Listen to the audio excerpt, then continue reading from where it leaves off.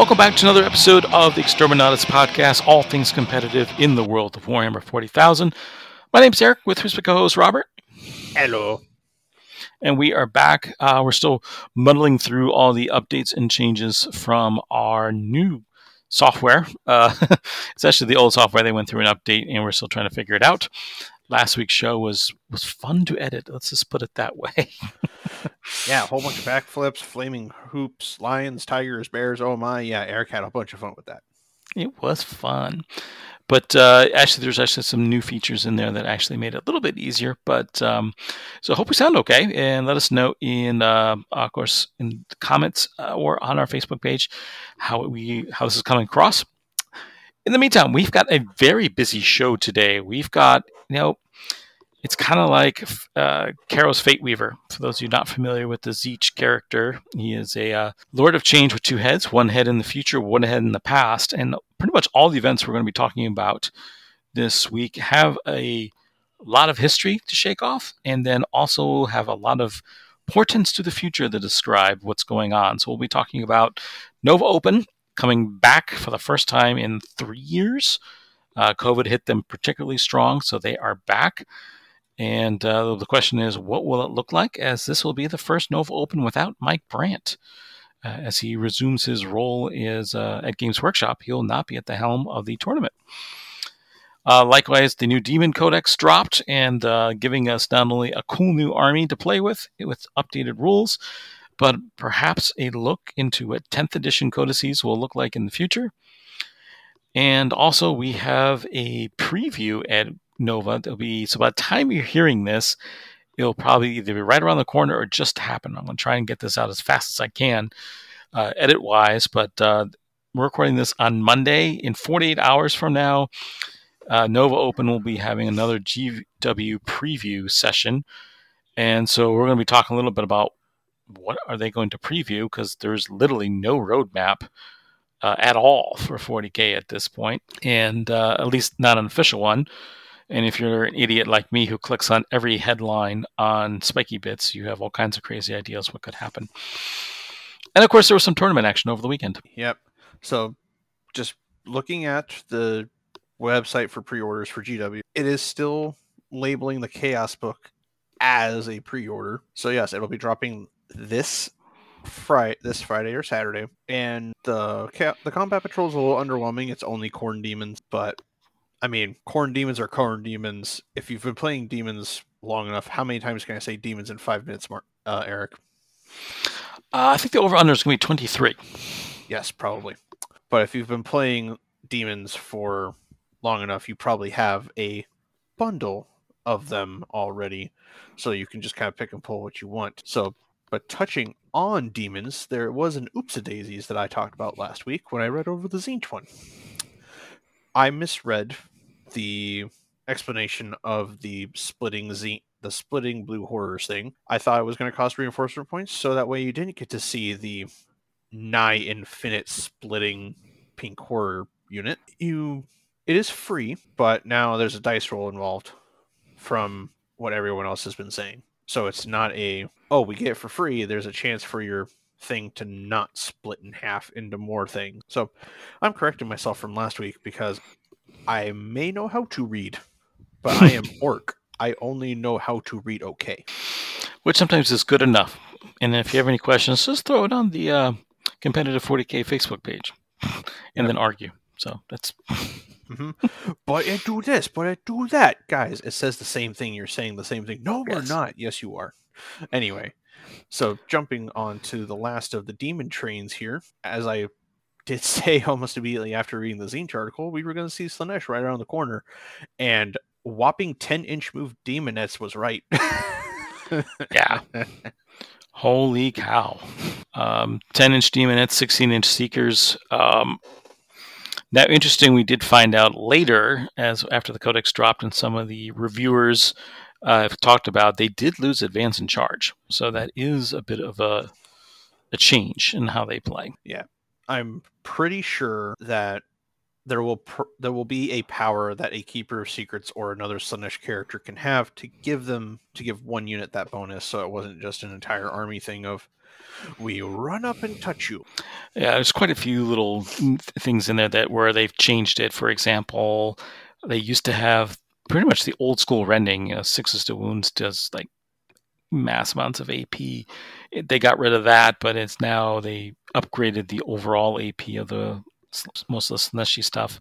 Mm-hmm. So that was kind of neat. And it kind of opened the door for, okay, well, what's coming out the pike? So yep, which actually led us to the article that they dropped on the 26th, which was actually talking about the ally, like how you bring demons into non-demon armies. So it's similar to Traveling Players, where it's 25% of your force, and no more than that can be demons. Well, actually, that is a big change. Mm-hmm.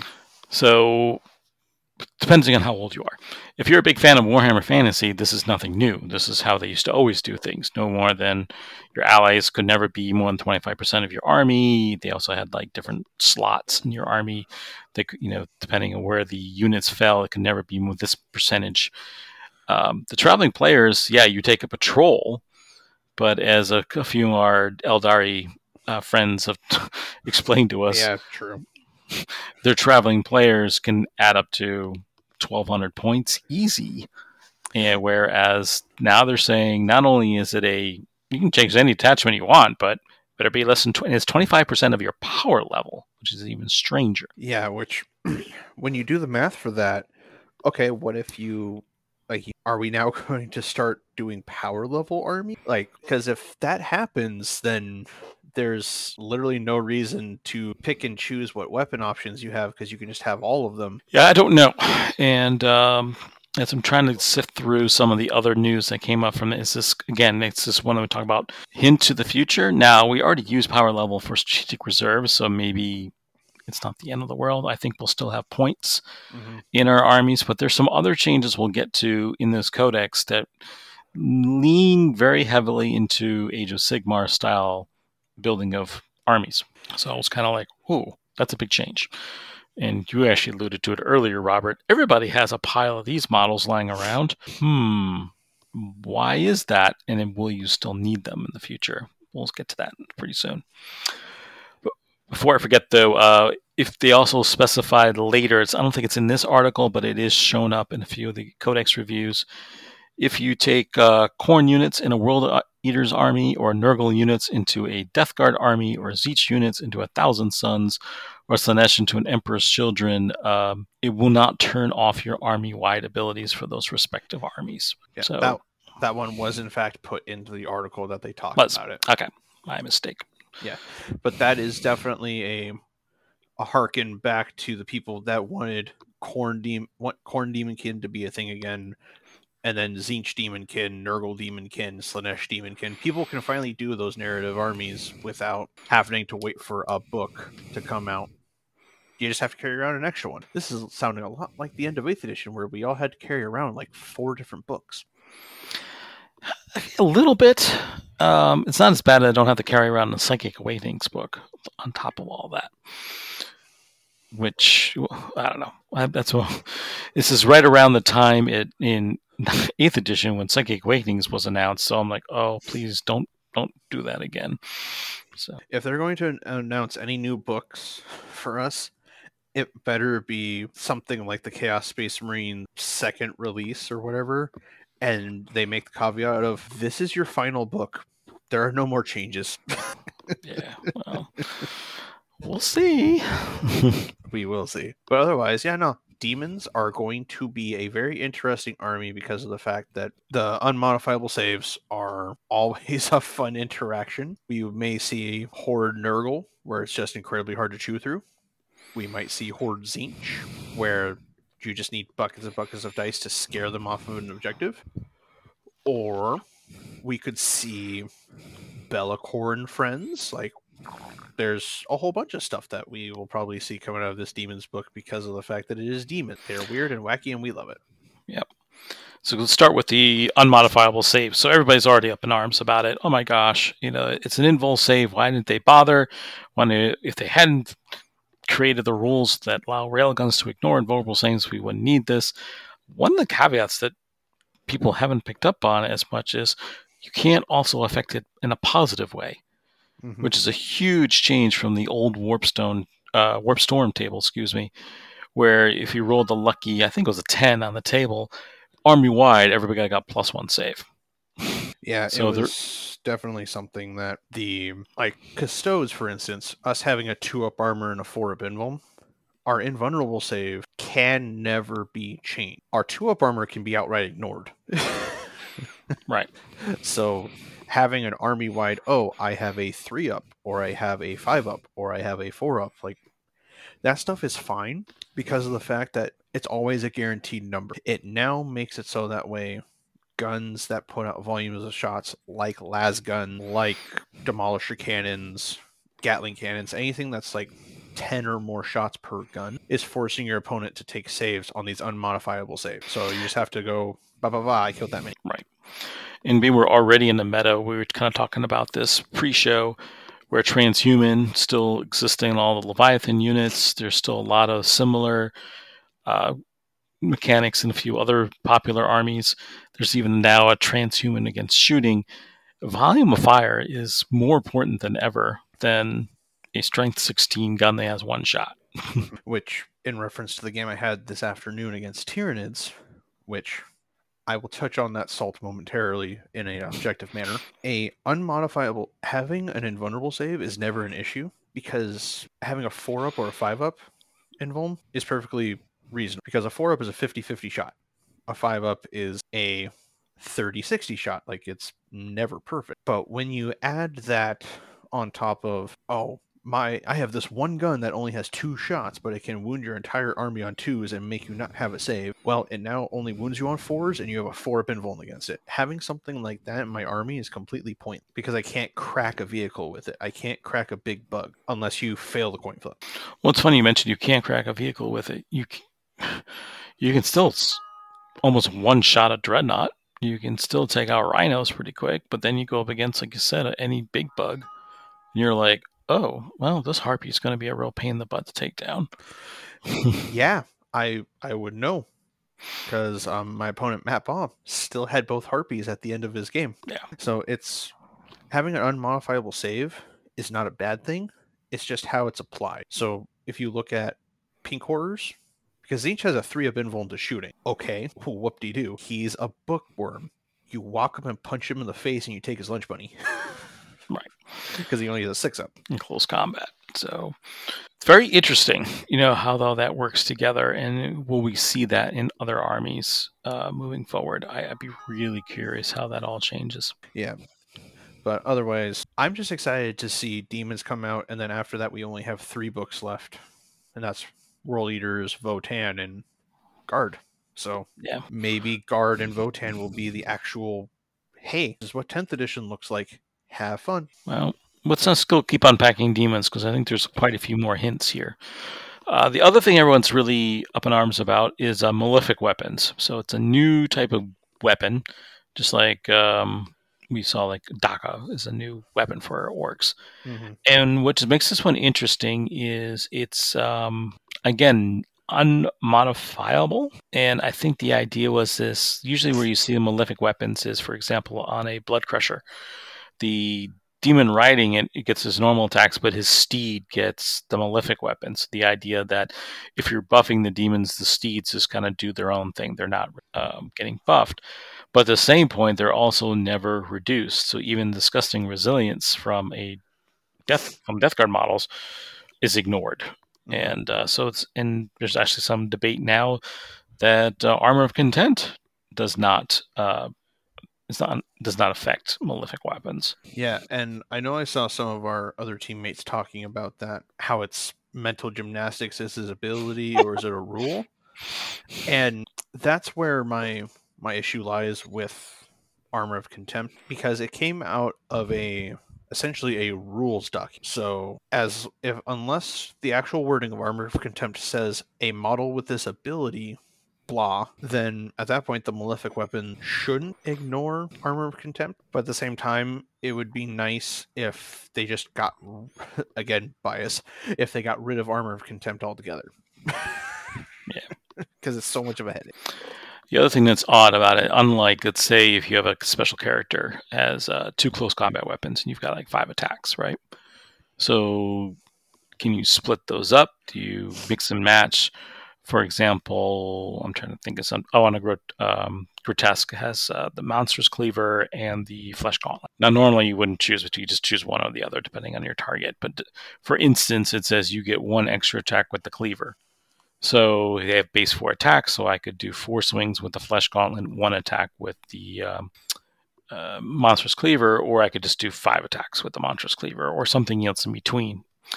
With malefic weapons, you do not get the choice. So, for example, if you've got 5 attacks again, and it says malefic 3, I would have 5 attacks with whatever my base weapon is, and then I have 3 attacks with the malefic weapon, no more, no less. So it's kind of the same thing as they've been doing, where, like, going back to orcs, the beast boss on Squigosaur, you can kit the rider to get up to like 6 or 7 attacks on his own, but then when you go to the squig, unless altered by a specific ability or power, the squig only makes 3 or 4 attacks depending on which beast boss on Squigosaur that you're playing. And Exactly. you can never make more. Right.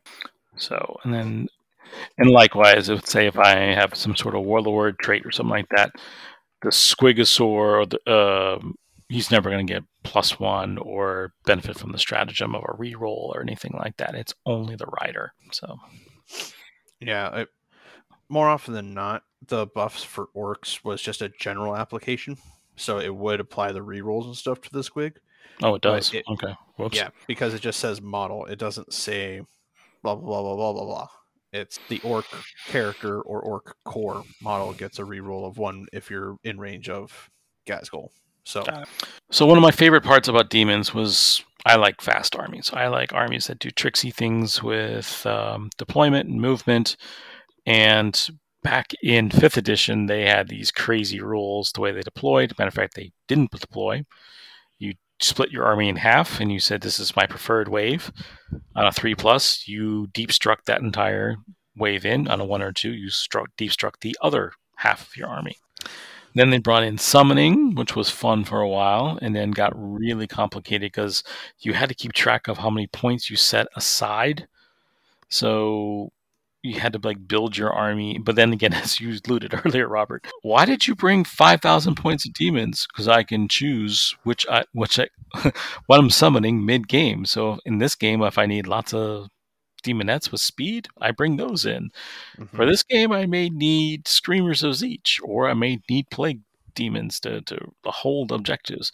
And so you had to bring like everything with you. Yeah, you get the one big spicy roll where your character rolls like a 15 on 3 dice and go, I'm going to summon a Bloodthirster. Yep, you could do it. And then the Bloodthirster kills him on the way out and goes, screw you. Right, exactly. So yeah, not the case anymore, but I do like the new rules. And this is starting to tingle my, wow, I've been playing the same faction for 8 years now. Maybe it's time to switch again.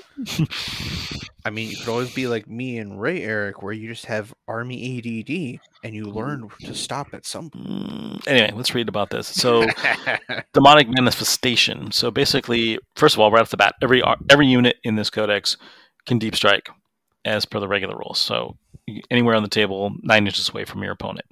And they get it for free. No stratagems, no command points, no nothing. I mean, let that sink in for a little bit. Now, certain models, and it's usually your bigger command models, have what's called a warp locus type thing, which means, and this is very similar to, they had something like this, what the heck was it called? Because I actually have it. It's like I bought it from like a 3D, not a 3D printer guy, like a laser cut terrain guy, where if you land within 6 inches of this unit, you can deep strike your units within 6 inches of this. But the nice thing is, as long as you're 6 inches away from your opponent instead of 9 inches. Mm-hmm. So all of a sudden, like, you're aforementioned Bloodthirster comes lumbering up the field, and all of a sudden, all his cronies start dropping in next to him. Don't need to be a mathematician to know that a 6-inch or 7-inch charge is a hell of a lot easier than a 9-inch charge. Yeah. So the fact that they changed the loci to something different, because the little stint that I had when I was reading the Khorne Demon stuff, I was really trying to figure out a way that I could optimize a really heavy close combat army with abusing the loci of strength or whatever, so I could get my bloodletters up to like strength 7 or something, and it was garbage. Like there's a reason why I never built the army, because there was no actual way for me to go, yeah, I think this army is viable. Oh, we're in a leaf blower game right now. Well, I lose my army. Bye-bye. I was the same way. I was trying to do the Brass Stampede with all as many Blood Crushers as I could. And with the Loci and something else, I remember I could get... I can't remember, it was the blades on... Yeah, I think it was the blades on the Juggernauts themselves. Could get up to strength 8 on the charge. Assuming I don't get shot off the table on the way there. Yeah. So... I don't remember what the locais were for Tzeentch, Slaanesh, and Nurgle, but obviously they were in theme. Mm-hmm. So the fact that they go the loci is now a teleport homer for your little Griblies means that, oh, if you do put stuff into the warp, well, back home because they're waking up and having their coffee, if you do put them there and you start on the table with your Bloodthirster and your Keeper of Secrets, your Lord of Change, which will probably be Kairos, let's be honest, and maybe a Great Unclean One if you're going for a full theme. Okay. You throw your Keeper of Secrets forward. It doesn't die. You now move it forward, and booga booga booga, there's 20 demonettes, and your Bloodthirster does this thing with 30 bloodletters. Like it's a really scary thing. Yep. But it's also high risk, high reward, because, well, I blew up your Bloodthirster. You now have to make the hard 9 to come in. So if this hasn't already whet your appetite, there's more. If you wanted to deep strike in no man's land, so between you and your opponent's deployment zones, do you need to be 9 inches away? No, you only have to be as many inches away equal to your opponent's leadership. So most things in the game are leadership 8, and there are ways to debuff your leadership. Wow. That is I have to laugh, because when you think about the 2 armies that I own, there's Necrons and Custodes. So if you want to land in no man's land against a Necron unit, you have to be outside of 10. If you want to land against Custodes, you have to be outside of 11. Right. The example I'm reading here, this is courtesy of Goonhammer, by the way. Termagants, they're leadership 5. Oh. So if you're putting God. so you can do something like that. But wait, there's even more. You ready for this one, Robert? Make me laugh again, Eric. Do All it. right, so you go, the heck with this. I know what the Eric's up to. I'm going to sling all my Adeptus Custodes bikes into his deployment zone, so he's trapped.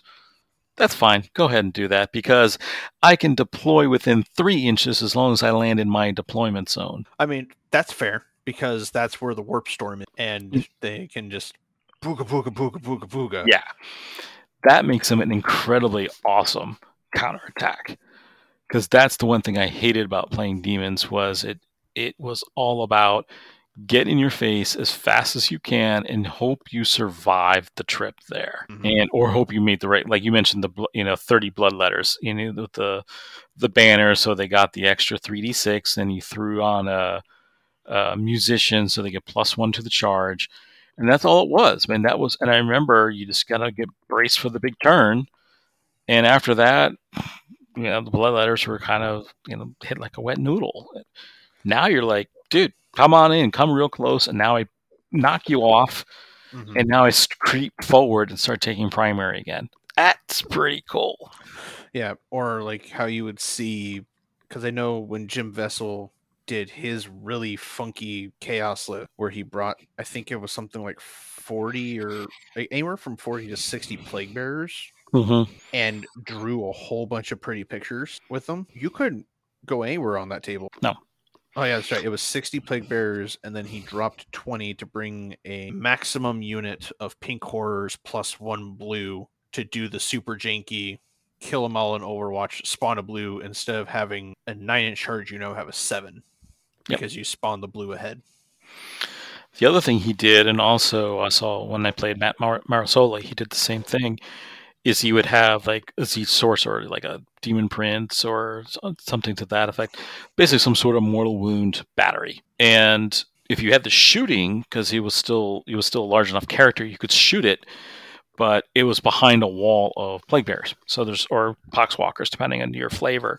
And the idea was, okay, I have to get close to kill this thing, but if I get too close, I'm in smite range, and I still have to get through the wall of flesh to get there.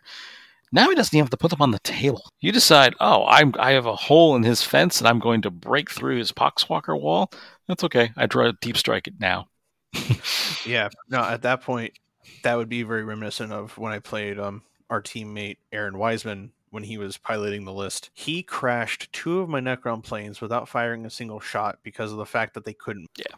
And one of them he chopped down with the Khorne Demon Prince with the crazy high power axe. And I think I took down that Demon Prince with some other shooting or something. But the game was over at that point. He literally drew a diamond across the table, and no matter where I went, I was always landing on plague bearers. I couldn't. So the fact that these things can go, aha, you were trying to get behind enemy lines. Well, I was behind you the entire time. I was just stuck in traffic. Yeah. Or in no man's land, like landing in against orcs. Okay, you better have that knob in the squad, otherwise they're going to be just outside of 6 of you. And like you pointed out with Tyrion, oh god, poor Gretchen. They're only leadership 4. Yeah, there's another one. That's funny though. You mentioned the warp storms real quick. It's good. It's not as crazy as it used to be. We did find out you cannot save points from turn to turn unless there's one relic, I think, that allows you to do it. I can't remember if it's a relic or a well or a trait or something. I know it's a Tzeentch. Okay. The key one, though, that you need to remember is it's for 5 points. So basically, you roll, was it 8 dice? I think it's 8 dice. Everyone that comes up a 4 or higher, that's how many points you get that turn. Darkened Vinegration is the one you need to be careful of. You play this in the morale phase, and you can start healing demon units up to either D3 wounds, or if they're 1 wound models, you get D3 models back. Considering that is army-wide, that's frightening. Yeah, because the so that would never apply to Beasts of Nurgle because they completely heal at the end of whatever phase they took damage. But that unit of pink horrors that I had mentioned earlier, a 3-up invuln, if you don't throw enough dice into that thing, that is literally going to be an unending tide of pink horrors that you're never going to be able to chew off the table. Yeah, there's a lot more to discuss here, and we're by no means your ultimate source for Codex breakdown. So in lieu of time for our show, I'm going to skip over quite a few other things, but a couple of things that I thought were rather interesting from a standpoint of Codex design is that all the lesser demon builds in the past, they were huge hordes. We alluded to the 30-man bloodletter bricks. That used to be a thing, right? And then, of course, you always took a banner because you needed to get that so you can then upgrade the banner so you can have a 3d6 charge. And then you took the instrument. You always took that because that gives you the +1 the charge. What they've done now is all lesser demon units are 10 models, no more, no less. And you get the banner and the instrument included for free. Oh, so they pulled the same thing that they did to Tau Fire Warriors, where it's always a set number and you can never have any more or less than that. Right. Oh. Interesting, right? Yeah, that's neat. That just means, oh, hey, guess what other army can bring a brigade besides Imperial Guard? Well, and you may need, I didn't even think of that, Robert. That's a well stated there. Yeah, because now instead of bringing large blocks, you're bringing lots and lots of 10-man units. What other game system Games Workshop have where you only buy units in clumps of 5s and 10s? That would be potentially Kill Team. That would potentially be the Horus Heresy. That could even potentially be Warcry. Yeah, it's also leaning towards Age of Sigmar. You know, Mhm. you buy a unit and then you can reinforce a unit. So if it's a 10 man unit, you can reinforce that unit to 20, but never more. And then I think like the elite units, I think are 5s, and then you.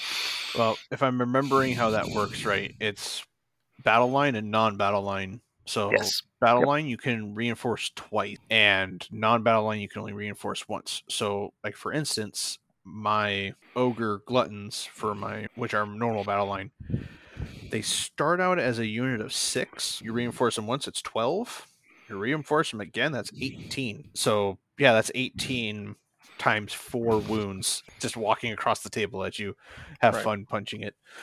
But yeah, no, that actually makes a lot of sense. And now instead of having to buy, I need a 7-man unit of Sanguinary Guard, or I need a 11-man unit of Harlequin Troop. It's all right. Here's your unit of 5 or your unit of 10. You can either double it or not. Right.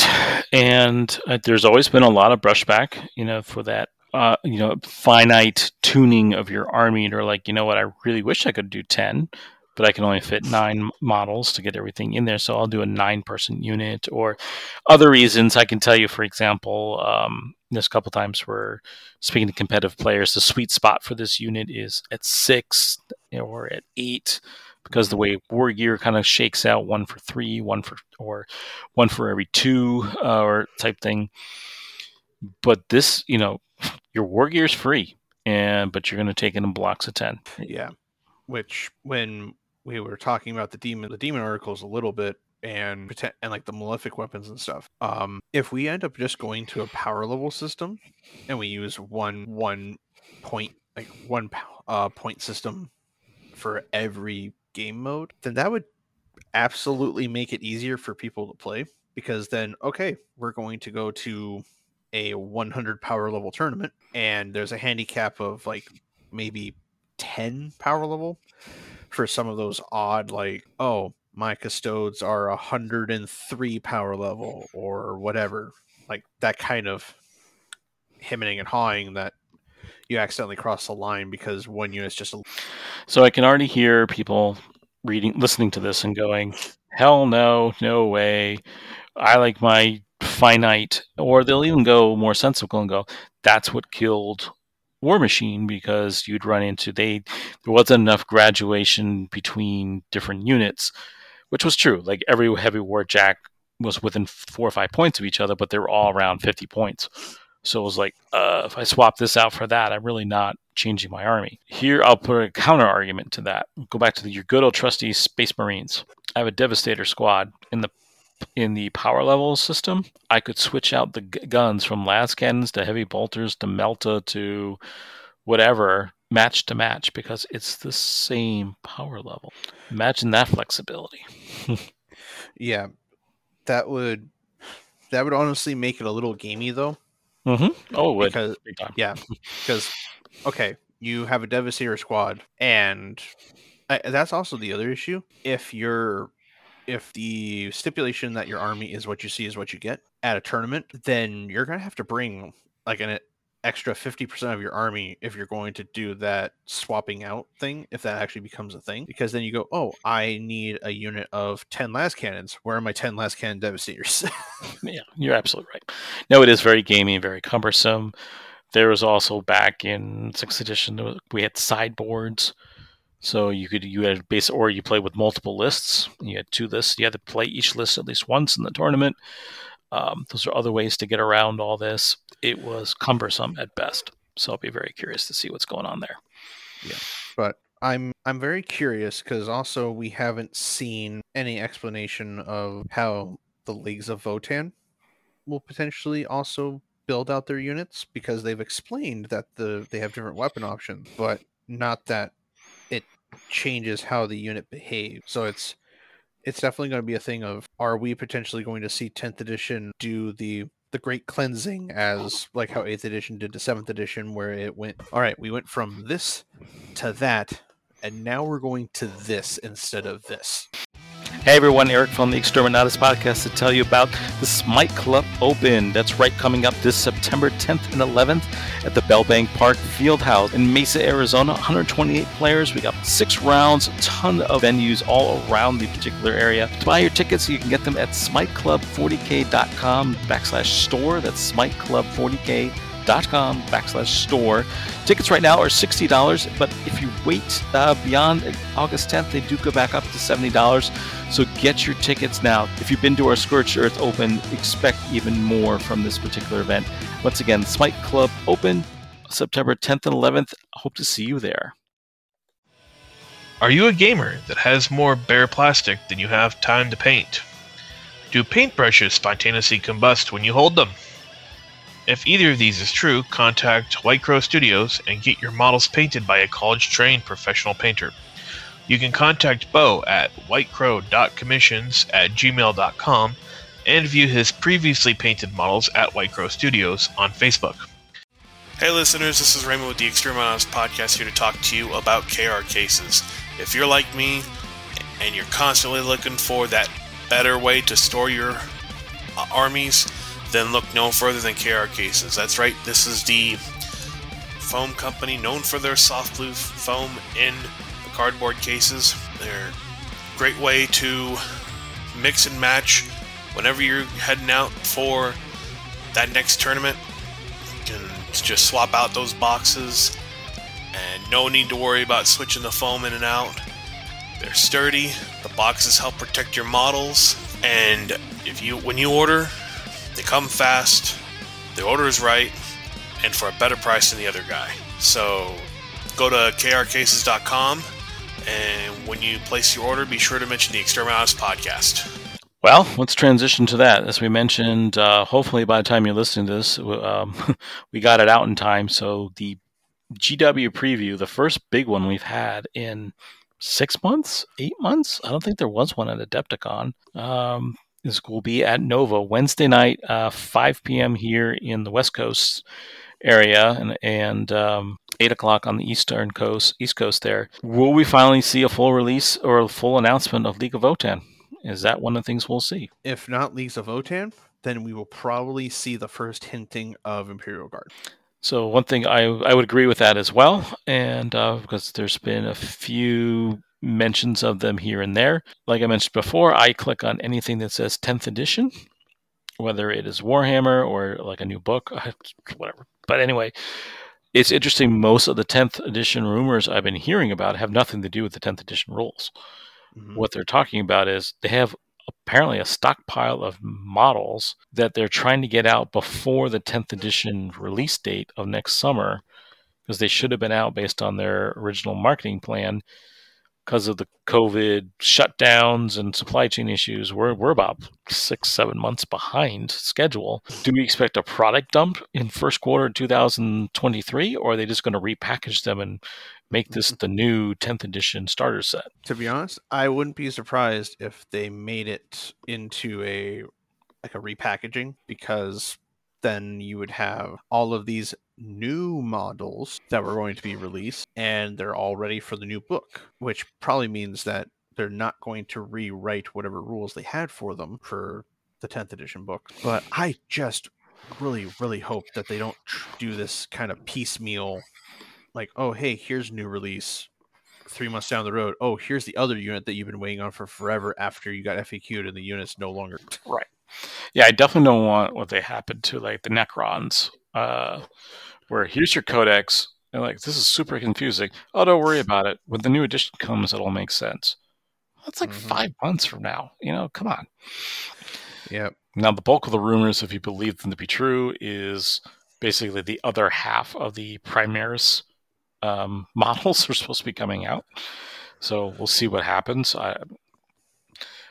It sounds very wish listy, so I'm not sure how true it is. But on the other hand, I can't see Leagues of Votann, Imperial Guard holding our interest until July of 2023. Yeah. The only thing that would make it interesting is if they go, here's Leagues of Votann and Imperial Guard, and their books are written differently, but all the rules are still applicable to 9th edition. And then they go, yeah, here's the starter set for 10th edition, and it's Votann and Guard instead of releasing it all at once. Right. So I don't know. I'm really curious to see how much they tell us. Do they give us a roadmap? They got to come out with something in the fourth quarter to drive Christmas sales. What does that look like? So yeah. Also, you would imagine that there's going to be the battle boxes and stuff later that they always do for Christmas. So we'll get to see what those get to be. They probably won't be anything like super new, like Leagues of Votann or anything, but they could very well. I mean, one of them's going to be Space Marines. Let's be honest. Yep. Yeah, I bet you it'll be Space Marines, Chaos Space Marines, maybe a Tau kit, and then there's usually 4. I'll just take a stab in the dark and say Tyranids. Some product. And the reason why I say that is supposedly there are, for the start of 10th edition, it's going to be Tyranids versus Blood Angels in a box set, which part of me just goes like, did we do that already? But in fact, we did. Yeah. But supposedly there's a whole bunch of new monsters and coming out for Tyranids. So okay. As long as they get rid of the transhuman abilities from Leviathan, I will play whatever. Yeah. I'll be curious. Anyway, back to more about Nova. So big news with Nova. First of all, it's the first Nova in what seems like forever, but yeah, they got hit pretty hard with COVID. First Nova without Mike Brandt at the helm. So really curious to see what does it look like. How does it play, and do I expect it to be radically different? Probably not. They still have Phil. I can never pronounce his last name. It's very long in Greek. It starts with R. He's a super nice guy. He's still running the 40K championship. You still have the Capital Palette, the huge painting competition. You have the auction to serve charities. All big parts of it. But they've doubled the size. They actually not only they had always taken over the entire hotel, and now they're actually taking over a hotel across the street because the event has gotten so big. That's different, because I know there was one little thing that happened which I didn't get a lot of clarification on, was they put some kind of thing in place and it made one of the players really angry or something. So yes, what they did is they came back and there is a mask mandate. You do need to wear a mask when you attend the event. Unfortunately, this mask mandate came out after the refund date, and that pissed off a few people, and it's gaining momentum. And one of the people who is particularly angry about this is actually having a competing event the same weekend, less than an hour away, for those who feel that this mandate is wrong. How much will that affect the overall picture? Be curious to see. I have a tough. I don't know what is. Different areas have been hit by COVID differently. So, how big a deal is the mask mandate in the DC area? I'm not really sure. And honestly, one of the things that, although Nova, the 40K Championship, and the Invitational, as well as their Trios team tournament, are some of the bigger, probably the biggest event on the East Coast, what makes Nova super special is they diversified into so many other games. I have a tough time believing they're really going to notice the hit. Yeah, I haven't paid, since I've never been to Nova. I don't know the regular player populace that goes there, but it does seem like it's just because of the fact that we've gone to enough events now that people should understand that a mask mandate is the operator choice. So it's, oh hey, we want you to do this because of X reason, blah blah blah blah blah. It's not like we're doing it just to spite you. It's we're doing it because we want to be safe and we're trying to shove 100+ people into a tiny room. Like right. Which is not an exaggeration. That was one of the things. The 40K champs, man, it is packed. And yes, I've always been a Nova fanboy. It was my first super major I ever went to. And what blew me away about it wasn't so much, it's not just a big tournament, because the original BAO was that. And I had a miserable time there. It's gotten much better over time. And I think the guys from Frontline Gaming have learned a lot from that particular event. But so you walk out of the 40K room and you walk into another room, and you've got this event and they got this game. Like the last time I went to Nova, for example, I walked by the X-Wing tables, and I kind of looked at it weird and like, I've never seen X-Wings with those colors before. What it was it was a preview of The Force Awakens 4 months before the movie came out. Here's Poe Dameron. Here is his stats.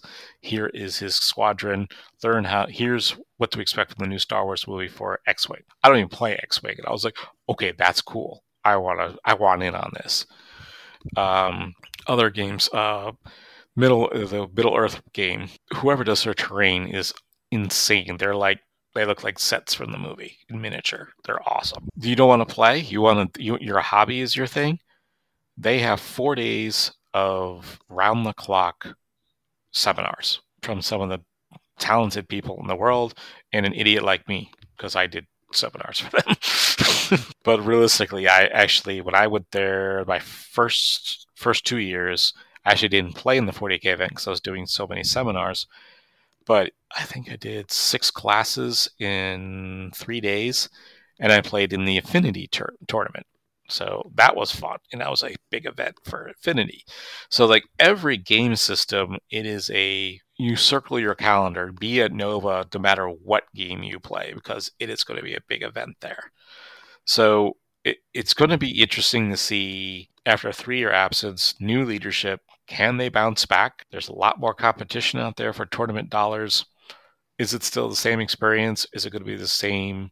Or are people just going to be like, ho-hum? Probably the biggest thing I'd be interesting to see as well, they had like a lounge area. So best part of every tournament is hanging out with your friends for dinner, right? They actually took over a large suite on the top floor of the hotel, and they had live entertainment. Mostly it was Mike Brandt's band, and he played live, kind of like a acoustic guitar set. It's like a kind of figure like Mumford & Sons giving a free concert for 4 nights straight. It was a cool place just to hang out and veg. Are we going to see stuff like that again? Because that is just part of Mike's personality, that he's accessible and being part of he wants to be there because he's here to see his friends, not just run a tournament. I don't know. Those are the things I'll be curious to see if that continues. Honestly, I think that would be a little much for something like that. But, I mean, obviously it's that event. It's something that has been there for God knows how long. And it may stick, it may not. So, but anyway, by the time you're hearing this, you may or may not be seeing the preview. So we'll be curious to see what Games Workshop has to say. And long story short, next week we will cover all the results of Nova. But in the meantime, we do have some events to talk about for this past weekend. Yes, we do. So we will actually start here at home with There Is Only War, because they put it in all capitals. So you have to read it in all capitals. Indeed. It was held by a local shop called Gamers Guild here in Arizona, and they had a pretty decent turnout of 32 people, and it looks like only 3 people. I can learn to count.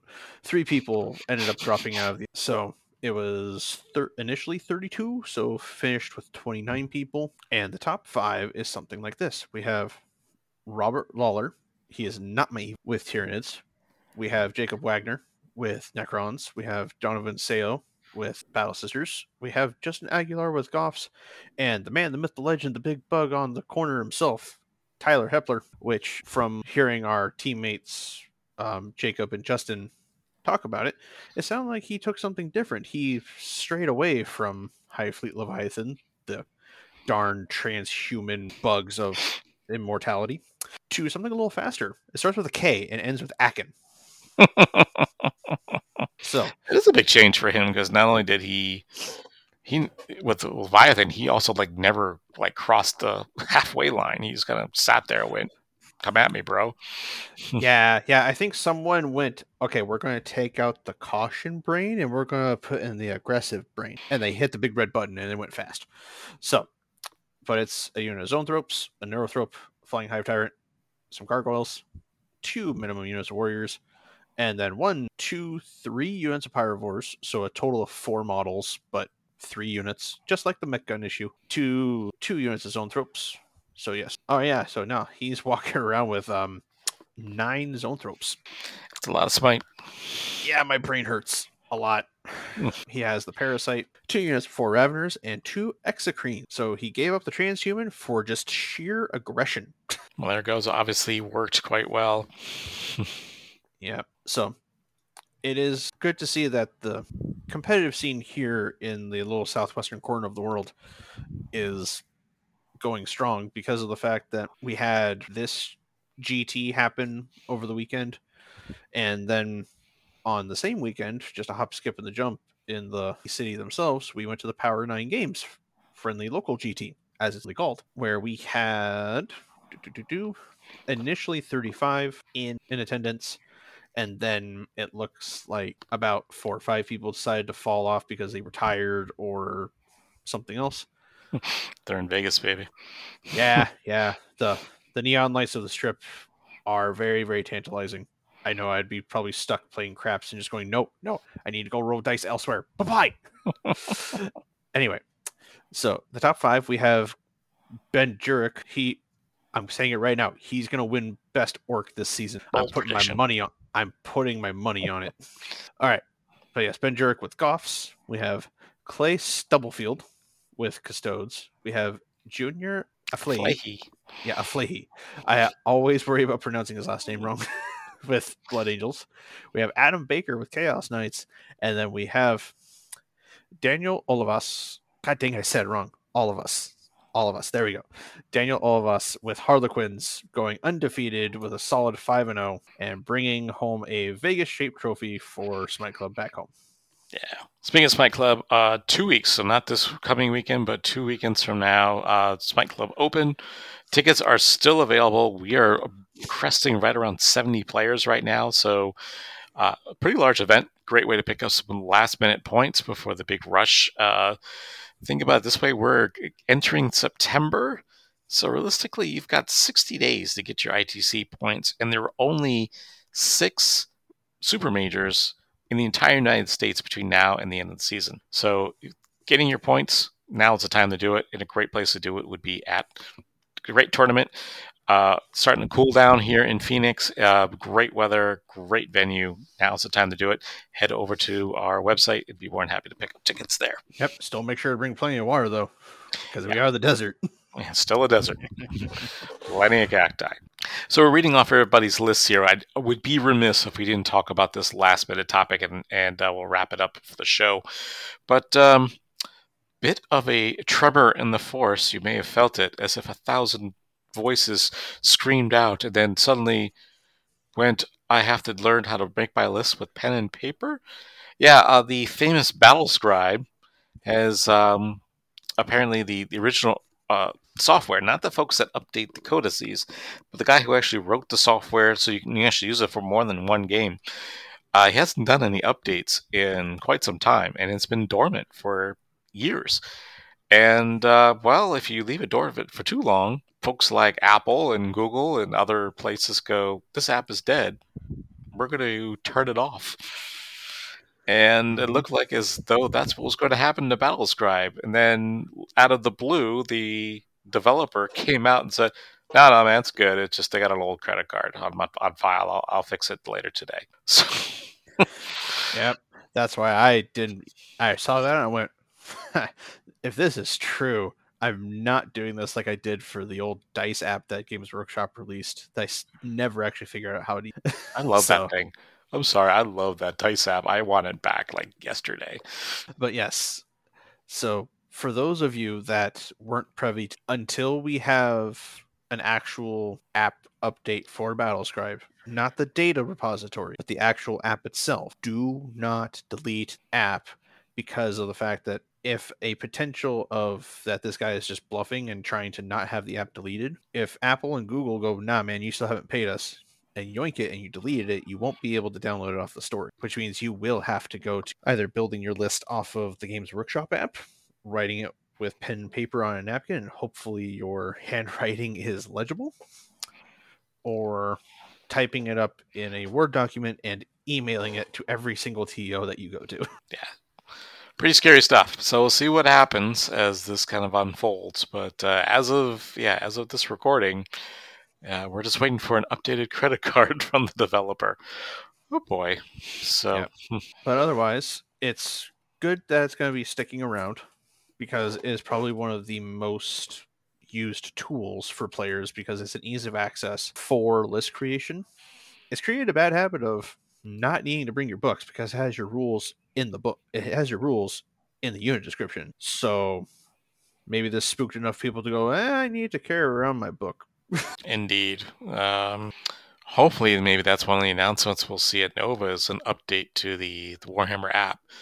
The app for rules is awesome. It's the army builder is a little sketchy. I haven't used it recently, so I should probably be careful with that criticism. But it's been a good 6 months since I've tried to use it. Yeah, I know I created my initial Chaos Knight for big robots, and it was having trouble letting me pick a second warlord trait with the Arch Tyrant stratagem and all this other stuff for one of my big robots because one of my Knight Abominant, for some reason, it wouldn't let me select it as an Arch Tyrant target. So it was well, it says I have an extra CP, but I don't. That was back in Nachmund, and now in Nephilim, it's I'm not even using that stratagem anymore. I need to start with 2 command points, thank you. Yeah, I've had some other oddball things where I had a 5-point war gear, and for some reason it added 15 to my points to my total. Was unable to give Drazar a warlord trait, and that was pre-Nephilim. So I'm like, it's weird stuff like that. It's strange, but hopefully those get fixed. Yep. Otherwise, on a personal note, you guys will probably see more uploads of the progress on my Chaos Knights army in the morning because my last kit bash for my big night, ooh buddy, doing something big and it's doing something scary. I know for a fact Eric hasn't seen it yet. I have not seen it, and I'm excited. Cool, because it's going to point a gun at you and it's going to want your... Now it might be time for me to whip out my Tyranid army just to spite you. God dang! just borrow it from Ray. You'll be fine. It is Ray's army. That's who I bought it from. Yeah, that's true. And also, this is something that I've been cooking up over the last few weeks, and I think I might have some of the wheels starting to move if I can figure it out. But for the podcast and for the community here in Arizona, I will probably be attempting to join the content creator ocean of making battle reports, making content for obviously 40K.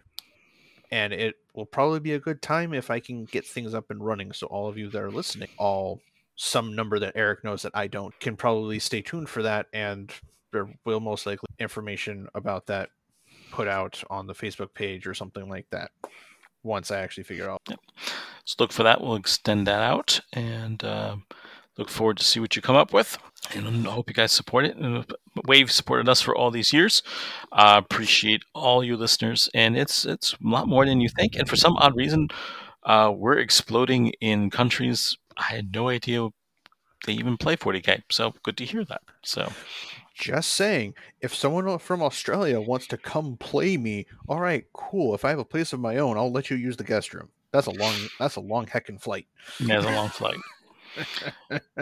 But that is our show for this week. Not a whole big change in the ITC top 10, so we're going to skip it for this week and give more updates. I'm sure after Nova, we'll have some of the bigger names making appearances and shake up the standings as well. So we will talk to you next week about Nova, as well as it will be the week before the Smite Club opens. So again, tickets still available for that event. In the meantime, my name's Eric. I'm Robert. And thank you for listening to the Exterminatus Podcast.